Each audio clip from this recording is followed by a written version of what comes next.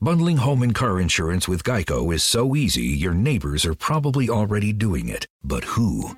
They may drop little hints like, beautiful day out. Even more beautiful since we saved by bundling our home and car insurance with Geico. or Yard work is hard. Much harder than bundling with Geico, which was easy. it may be even subtler, like, Speaking of burgers, we bundled our home and car insurance with Geico and saved a bunch of money. bundling is easy with Geico. Just ask your neighbors. And now it's Geico's Motorcycle Rules of the Road. Before you ride, make sure your mirrors are clean and adjusted properly. And if you're going on a group ride, make sure the lead biker knows where they're going. Ed, quick question. Where are you taking us? Oh, I have no idea. What, am I the leader? Because I was following that dude with the red helmet. Where is he? And the rule to saving on motorcycle insurance is, in 15 minutes, Geico could save you 15% or more.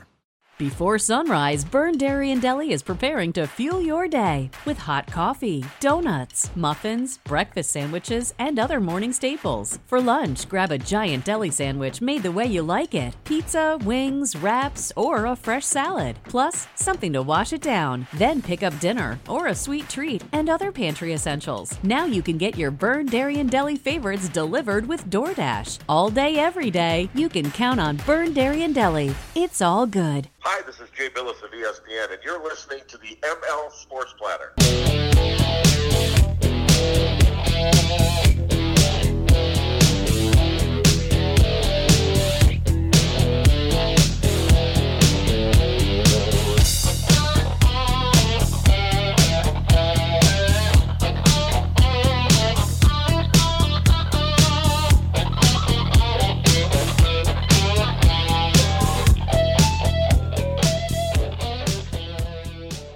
Another edition to the ML Sports Platter, all over the major platforms. Download, subscribe, leave feedback, and a 5-star review. We are brought to you by Bryant and Stratton College of Syracuse, Brian Comboy of Mass Mutual, New York State, and Stanley Law Offices. Together, they'll work to get you the maximum award. Log on to StanleyLawOffices.com. And don't forget, in partnership with Music for the Mission, they are fighting the current state with people homeless and hungry. Please donate today. Go find Music for the Mission all over social media. Just $1 provides one meal for the homeless and hungry in central New York. Please go do that. Music for the Mission, of course, on Facebook, Instagram, and a proud partner of the ML Sports Platter. No one killing it more than this guy in the media industry right now.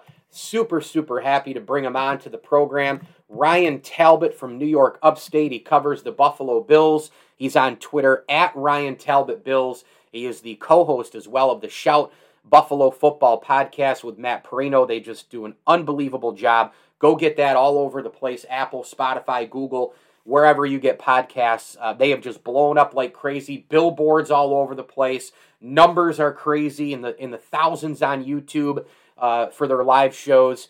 And Ryan Talbot now joins us to talk some Bills. And we're going to kind of weave this in, Ryan, and talk a little NFL as well. How are you? For having me on. No doubt about it. Want to obviously highlight a lot of the Bills stuff and kind of weave it into the NFL.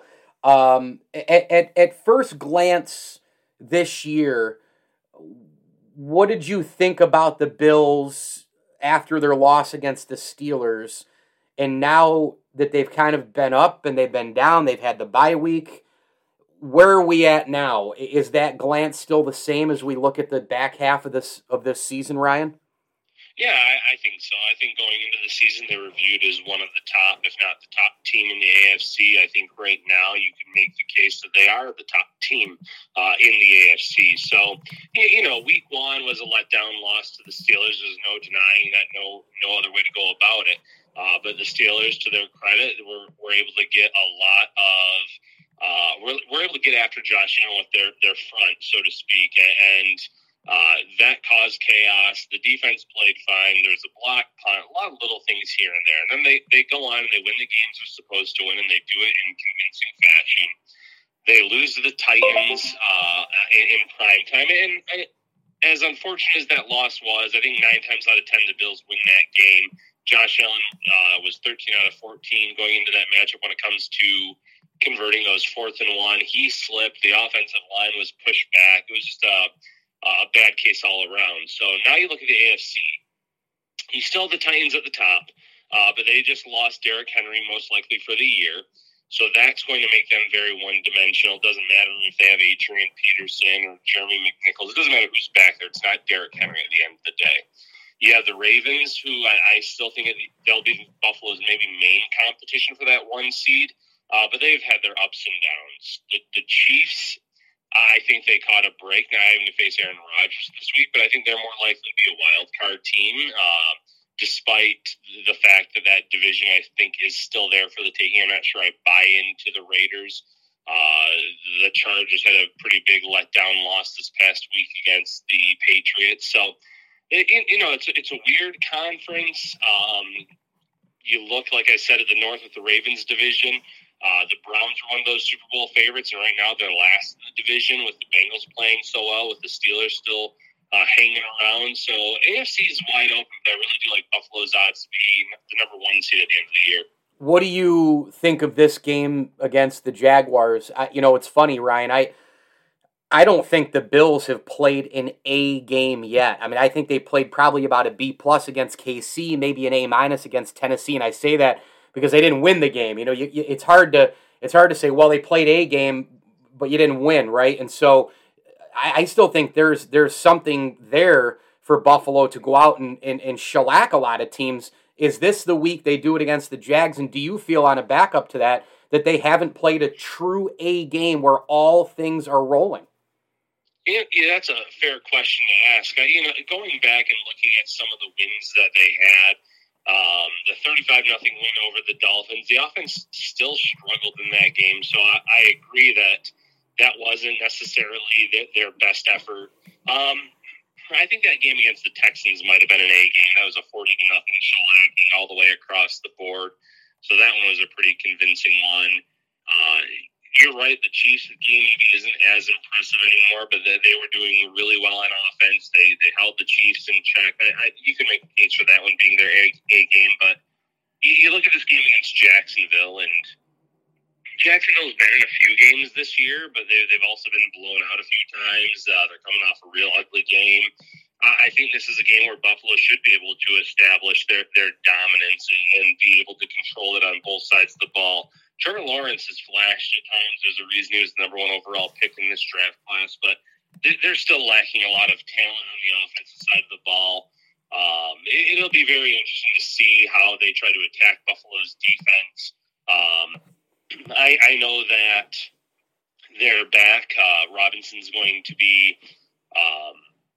he's a little banged up right now, so that's going to be interesting to see if he even plays. So I think there's a chance for this to be the A+ game. The Jets game on the horizon could be that A+ game, whether it's Mike White or Zach Wilson. I know White had a really good game. He won AFC Player of the Week. And he'll be on TV again tonight, in fact, against the Colts. It'll be interesting to see if he can pick up on that and if there is an actual QB controversy there. But I think the Bills have some opportunities on the horizon to show that they can be dominant in all 3 phases of the game. Fans always do this where you don't look great and well, it's ugly, I'm concerned. Look, this isn't college football. You don't play and you don't need style points all the time. The Bills beat the Dolphins. That's the bottom line. They reacted to certain things. They got better as the game went on. And we saw the Jets, beat the Bengals. We saw, and you said it to Matt in the podcast. I mean, I thought it was spot on. The Bengals go down to the Jets. The Patriots beat the Chargers. All these teams that were kind of anointed in this week-to-week league that we're in, they were kind of anointed the new kings in town, and then they get the door slammed on them, Ryan. I mean, it's I think you have to almost, if you're a good team, you almost have to add that to the resume, don't you? I mean, in order to say that you're a very good to great to eventual elite team in this league, you have to also win ugly. Isn't that a part of this? Oh, 100% it's a part of it. You have to win ugly. You have to win those tough games. And winning those games where you have to kind of grind it out, I think that prepares you better for the playoffs in these 40-0, 35-0 type games, because it could come down to the final 5 minutes of the game and how do you react on offense and on defense. And if you look at the Bills-Dolphins score, the 26-11, I wouldn't say it seems like a convincing win, but it seems like the Bills kind of put the Dolphins away, and that wasn't necessarily the case. The Dolphins were within 6, and then the Bills marched downfield, kicked a field goal to make it a 2-possession game, get an interception, and then scored again late to put it away. They did what a good team should do. So you're right. There were a lot of teams last week, those Super Bowl favorites, that went places and were in tough games, and they lost. You look at Tampa Bay Buccaneers. They were going against the Saints. Now, the Saints defense have played Tom Brady pretty well early on in his tenure here with the Buccaneers. They swept him in the regular season last year, and obviously lost in the playoffs to him. And they beat him again. But it was Trevor Siemian at quarterback for most of that game, and you would think that that's a game that the Buccaneers should have won, but they didn't. So, yeah, you're going to have those types of games, whether it's when the Bills face off against the Patriots or the Colts. Maybe the Jets give them a game. They've seen them a few times. It's a division game. Those games can get ugly at times. The Bills won one of those games 18-0 last year, where it was just all field goals. So, the Jets have played them tough in the past. So, those are the games that you have to win to show that when it comes time in the playoffs to kind of grind out a tough game, you can do it. No doubt about that. Ryan Talbot with us here on the ML Sports Platter. A couple more for the terrific Buffalo Bills insider and writer for New York Upstate and co-host of the Shout Buffalo Football podcast with Matt Perino. He's on Twitter at Ryan Talbot Bills. What do you make of the overall, I guess, now that we've gotten into what teams did last week, the upsets, the craziness, now the 500 all of a sudden Patriots, right? How would you power rank, so to speak, the AFC then after, I guess, Buffalo being the front runner? I know you mentioned some different things about who has arrived, who hasn't, pretender, contender, but if you had to mark it right now for how they would finish in the end, what are kind of your top few teams after Buffalo? How does the depth chart look in terms of power rankings there in the AFC for you, Ryan? Yeah, I'm gonna say that the Ravens end up right there near the top of the AFC. So I have them maybe as that 2 seed in the conference. You look out, excuse me. You look out in the West, and I'm not sure any of those teams will. Who's going to be at the top? But I wouldn't be shocked if a team from the West claims the 3, just because right now the Titans have a big lead in their division, but at the same time, I want to see how this goes without Derrick Henry. I would not be surprised if they fall back to earth significantly, and if the Colts can kind of get their act together, those two teams by the end of the year could be competing for that division. That's how much I could see the Titans falling off because of not having Derrick Henry in that lineup. I really think it makes them one-dimensional on offense. I think their defense is still a mess. So I'll go with whatever team wins the West is the 3, and then the South winner is the 4. Obviously, you have to account for some wild card teams. It's going to be interesting. I think you're going to get at least one team out of the West, whether it's the Raiders or the Chiefs or the Chargers. Like I said, I think that at the end of the year, all 3 of those teams could be in the mix. But the Patriots are going to be there. It's up to the Patriots to kind of continue doing what they're doing and win ugly, grind out games. Mm-hmm. They have a very good defense. A lot of those players, first and foremost, had opted out last year. Bill Belichick gets a lot of them back. They go out and, by far, their best signing, even if you throw in draft picks as well, because Mac Jones has been a fine quarterback for them. But if you look at all the moves that they have made, Matthew Judon, no move has been better than that. He has been an impact player for them. He's been a difference maker for them on defense. So as long as he keeps playing at that level, they're going to be hanging around. You look at their schedule. They have the Panthers this week. It's an interesting game. I would favor the Patriots in that matchup. I know that Darnold was hurt last week. I know Gilmore's going to be back for that matchup. He'll have revenge on his mind, wanting to get a few interceptions off of Mac Jones. And it's in Carolina, so that could be close. The Browns are kind of a mess right now, so I wouldn't be shocked if the Patriots could win that. And they have the Falcons, the Titans, the Bills, the Colts. There's winnable games there. I think they lose the Bills, with the Bills being at home in early December. I think they can beat the Titans now. I think they can beat the Colts. So if they can keep winning ugly, which you and I have talked about, then, yeah, they can be right there in the mix for that wild card spot as well. Yeah, the Patriots' defense is lethal, and I thought they were a playoff team. I picked them, actually, to win one of the wild cards. That defense is a big reason why. The offensive line is fantastic, formidable, and Mac Jones just, again, taking what the defense is giving them. And that defense, by the way, includes Kyle Duggar, a guy who Brandon Beane looked at, in a couple of drafts ago from Lenore Ryan. He wanted him. I saw it as a good sign, like, oh, Bill Belichick and Brandon Beane are on the same page, trying to maybe go out and get a defensive player who can make a difference. Let's go around the league a little bit more. In the NFC, we have now Rodgers out with the corona situation against the Chiefs this weekend. The NFC kind of turned upside down with the Saints and Simeon beating the Bucs. You got the Cowboys out there. I don't know. I think I still need to see more of them. Maybe 3-4 weeks from now, we'll really learn who they are. The NFC picture is absolutely wild right now, Ryan. Who's the best team in that conference, do you think, right now? That's a great question, and I would have said the Green Bay Packers, but it's going to be interesting to see what happens to them over the next week or two, because Rodgers could end up missing 2 games out of this whole thing. And I think they're going to end up kicking themselves, or he's going to end up kicking himself for, missing this action, because you're going up against the Chiefs team. And mind you, the Chiefs did not look good against the Giants. The Giants had every opportunity to win that game, so maybe Jordan Love can do enough on offense, and that the defense of the Packers can create a few turnovers against Kansas City, which has been a trend these past few weeks. But if they drop one or both of those games, well then it's going to be hard for them to get back in that picture. Yeah. It's a strange conference, though, because, the Cardinals, they were the big dogs up until they lost to the Packers. They're 7-1, but Kyler Murray got a little banged up at the end of that game. As long as he keeps taking hits like that, it's going to be a question of whether or not he can finish the season, especially at 100%. Smaller frame quarterback.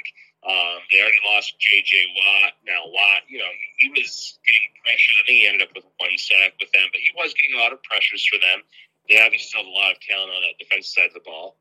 The Cowboys, I'm ready to believe in the Cowboys. I know that every year it's easy to kind of write off the NFC East as that team being a pretender because of the rest of the teams in that division usually being a mess.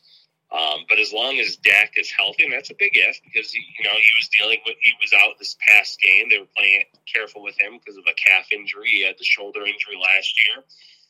But if he can stay healthy, I think that's a legit offense that can go toe-to-toe with anyone. Now, you'd like to see a little bit more from the defense here and there. And then Buccaneers, I'll never bet against Tom Brady when it comes to playoff time. And then obviously the Rams. So, maybe after this Rodgers news, if I were to pick one team from that conference, I'd probably go with the Rams. Matthew Stafford, there's always question marks with him, though, with injuries, back injuries, thumb injuries, you name it. He's experienced a lot during his time in Detroit. Got a little banged up, I believe, recently with the Rams. But they went all in at the trade deadline. They made a move for Von Miller. They have Aaron Donald on that defense. They have Jalen Ramsey. The offense is talented. If they can get it all together, that's the team that I would choose in the NFC. Yeah, and, you get Von Miller and, man, the defense and the offense rolling right now. The Cardinals obviously are still right there. I didn't mention those 2 teams, but goodness gracious, it's packed, man. It's so packed in the NFC. It's going to be fascinating to watch the rest of the way. Let's end with 2 quickies here on the Bills in the final 90 seconds or so. What about injuries for the Bills this weekend? What's the report look like? Well, still up in the air on Spencer Brown. Sean McDermott said he thought he might be out there a little bit yesterday, but he was really working off to the side of Dawson Knox. Knox won't be playing in this one. I wouldn't be shocked if Brown's out again. Feliciano is going to be out. So there's 3 players right there. So the offensive line is going to be interesting to watch, especially if they're missing Brown again. With Feliciano out, that likely means you have Ike Butker at left guard. Probably opens up the door for Cody Ford at right guard. You keep Williams at right tackle, and then obviously you have Morse at center and Deion Dawkins at left tackle. But even against a Jacksonville Jaguars team, you have to be careful with that, with this makeshift line and how they do. They had over 20 pressures, I believe, against Miami when they played them, so they can get after the quarterback a little bit. So they're going to have to be better than they were 1 week ago. I thought that the offensive line really struggled, especially in run blocking. So that's something to watch. A few other players were on the injury report. Cole Beasley dealing with a rib injury, took a few shots in that last game against Miami when he hauled in 11 passes. So that's that's going to happen. I think he'll end up playing, but it's something to watch as this week goes on. I've got, let's see, 10 games left to go, right? I still haven't wrapped my head around the 17th game. I still have to keep repeating it to make sure that I know. But 7 games in now, 10 games to go. I got the Bills at 8-2 the rest of the way. I don't know where the 2 losses come from, but I think they'll lose 2 more. That would put them at 13-4. Obviously, if they were to go 9-1 the rest of the way, that would be ideal, because then you'd basically, I think, lock up home field, which makes me ask you this question. What will the home field advantage, top seed, top dog in the AFC, what's it going to take record-wise to get that in this conference? I think 13-14 is what you're looking at. Okay. I think you can still get it with 13. You're going to need some tiebreakers. I think they can breathe a sigh of relief after this Derrick Henry injury, because I don't think that the Titans are going to be up there to have that tiebreaker over them. I don't think the Steelers are going to have that tiebreaker. So if the Bills take care of business and get to that 13-win threshold and they beat the teams they're supposed to beat, I think that can be enough to win the 1 seed. I think 14, you're right, absolutely seals it. Because, like I said, it's a weird conference compared to the NFC, where you have multiple teams at 1 loss, 2 losses. The AFC just seems much more wide open, and there's tougher divisions with the North and the West, where you have 3 teams in each conference really vying for playoff spots. You could even argue 4 in the North. So there's just a lot of parity there. So I think 13 could actually end up doing it. New York Upstate's Ryan Talbot, co-host of the Buffalo football podcast called Shout, all over on Apple and Spotify. Go download, subscribe, and leave feedback, and a 5-star review for that. At Ryan Talbot Bills on Twitter, doing an amazing job covering the Buffalo Bills. And Ryan, we are not that far away from tip of the season for the Bonnies. I know you're pumped up like me. We're both graduates of SBU, so hopefully they can handle the hype and expectations. And I know you'll be at the RC this year. Thanks for doing this. Hey, anytime. And the ML Sports Platter is brought to you by our great friends at Stanley Law Offices, Welch & Company Jewelers, Elevate Fitness Syracuse, and our terrific friends over at Rosie's Corner. Pizza, pasta, hot and cold subs, and more. If you're in and around Central New York, get on over there today for Fish Friday. Pair it with the mac and cheese, the coleslaw, and the French fries as well. Rosie's Corner, a proud ML Sports Platter sponsor. And do want to give a quick tip of the cap. Thank you to the Swan and Whitaker families for their support of the program, as well as our friends at Axe Exotic Pets and Ken's Auto Detailing. We go from one amazing guest to another. He is an incredible play-by-play man for the NFL on CBS, and of course does terrific work calling Brooklyn Nets games and the like, but we're going to focus on the NFL here. It's Ian Eagle. Bird, welcome back. Yeah, all is well. My pleasure, Mike. Always good to talk to you. NFL gets crazier by the week, doesn't it? I mean, any given Sunday, topsy-turvy. Trevor Siemian, the Saints, they beat the Bucs. You got the Bengals down to the Jets. The Bills lost to the Titans. They come back, beat the Dolphins. Now they look like they're the front runner. We got the Henry injury. I'm just going to add it all up to one question. Who's the best team in the NFL? Yeah, I think that's the $64 million question right now. I like what Arizona has done this year. Give them a lot of credit for emerging as a terrific story. Certainly had a chance to remain undefeated and couldn't get it done on that miscommunication. NFC has got high quality at the top. Obviously, the Rodgers situation affects Green Bay moving forward. Let's see how Jordan Love handles the pressure of stepping in and taking on the Kansas City Chiefs. You got Dallas. They're fun to watch. Does it translate to the postseason? Does it translate to big games? I still don't know. And then on the AFC side, Buffalo is by far the most well-rounded team, and I think they have a legitimate chance to be a Super Bowl champion. But as we know, it doesn't come easy, and someone will emerge in the AFC as a threat. Tennessee was in that category. Derrick Henry, the injury now pushes Adrian Peterson into a potential prominent role You nailed it with the question. Every week it's something else. I think that's part of the reason why the NFL is king. There's so much intrigue, and you just don't know from week to week. There is that variable that can change everything: injury, circumstance, and the topsy-turvy nature of the league. It's been a lot of fun already, and I imagine that there are going to be a bunch of narratives in the second half of the season that are going to dominate the headlines as well. You've been to Buffalo many times. When they're terrible, the fans are still tailgating starting on Thursdays. Yes. When they're great, if the sky were the roof, it blew off last year and probably will be replaced and then blown off if they ever win a Super Bowl. So the Bills Mafia fan base, what separates that group from some of the others? What makes it such an amazing, unique fan base compared to so many others? Yeah, I just think you feel it as you enter the vicinity of the stadium. And you can't say that about every NFL city. There are a few where it's on the streets and it's in the storefronts and it's rah-rah. But this one has a different vibe to it. You pull up. First of all, it's not easy to get into, as you know, Mike. It's difficult, even on game day early, 3 hours before kick. You got to navigate your way through. You got to know shortcuts. You got to hope that the police officer that's directing traffic is paying attention to your lane, or you could sit there for 7 minutes and not move. So it's building as you're just trying to get to the stadium. It's coursing through your veins. And that's a rarity. That's usually set up for college, and it's not necessarily NFL feelings. This is. The city is so proud of being associated with the organization. It is provincial in many ways, which I have no problem with. That's the way it should be. You should feel as one with the team that you root for.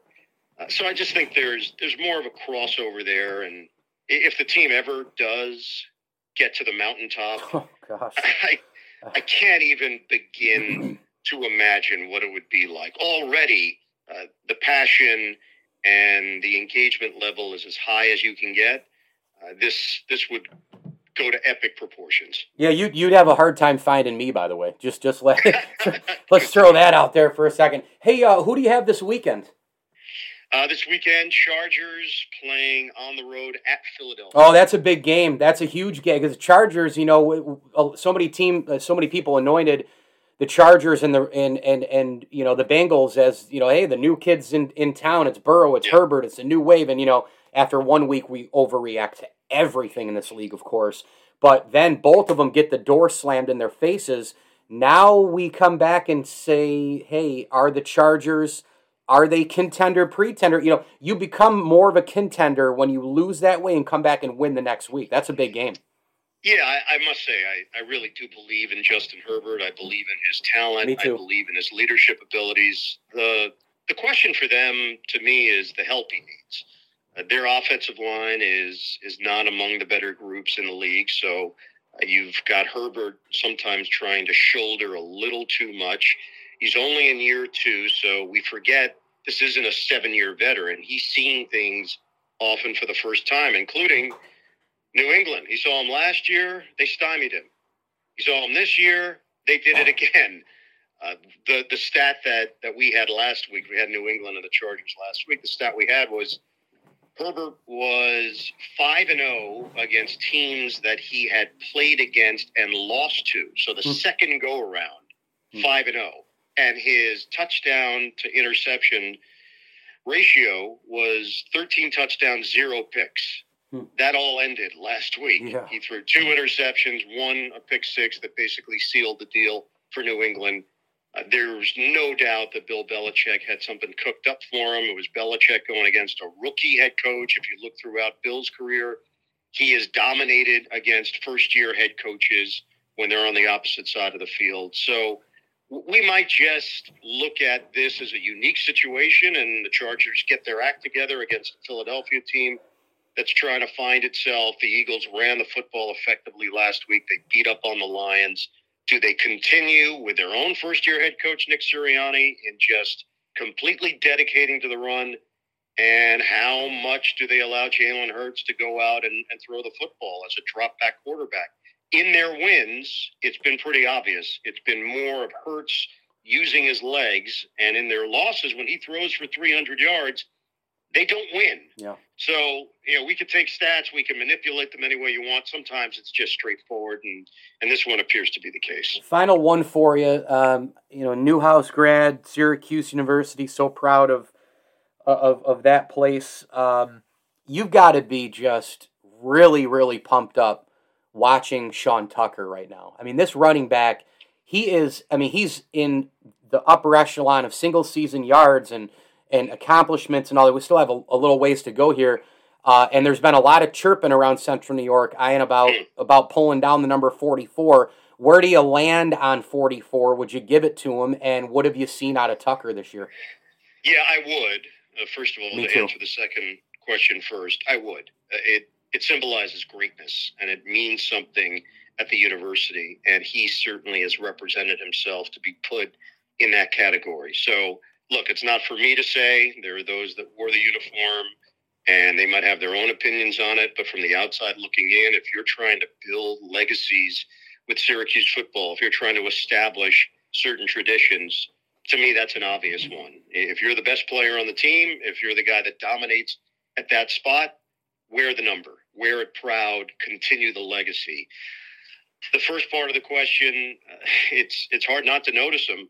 Every week he's doing something special. Every week it's coming if you're the opposing defense, and you still can't stop it. And as we know, Syracuse's passing game isn't exactly going to remind people of years past. Fall is the season of gathering that brings us together with warmth and color. So whether it's a birthday, anniversary, or a special event, celebrate your friends and family with a gorgeous bouquet of roses from 1-800-Flowers.com. 1-800-Flowers makes it easy to brighten someone's day with 24 multicolored roses for just $39.99. To get 24 multicolored roses for just $39.99, visit 1-800-Flowers.com/tune-in. That's 1-800-Flowers.com/tune-in. Mail's here. It's 2 minutes later than yesterday. And because it's 6 minutes earlier than the day before, you decided it was time to get back to work. Let's job it up. At CareerBuilder, we're ready to help at every stage of your search. Build a resume, get industry tips and advice, and apply to multiple jobs in just one click.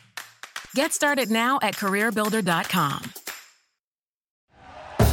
Thank you for listening to Believe.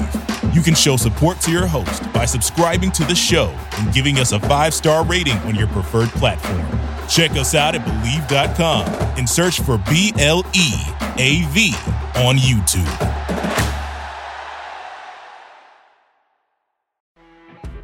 You know when you're listening to a true crime story that has an unbelievable plot twist that makes you stop in your tracks? That's what our podcast, People Are the Worst, brings you with each episode. I'm Rachel. And I'm Rebecca. We're identical twins who love true crime cases that make you say, didn't see that coming, and we hate the people responsible for them. Listen to People Are the Worst now on Apple, Spotify, or wherever you get your podcasts.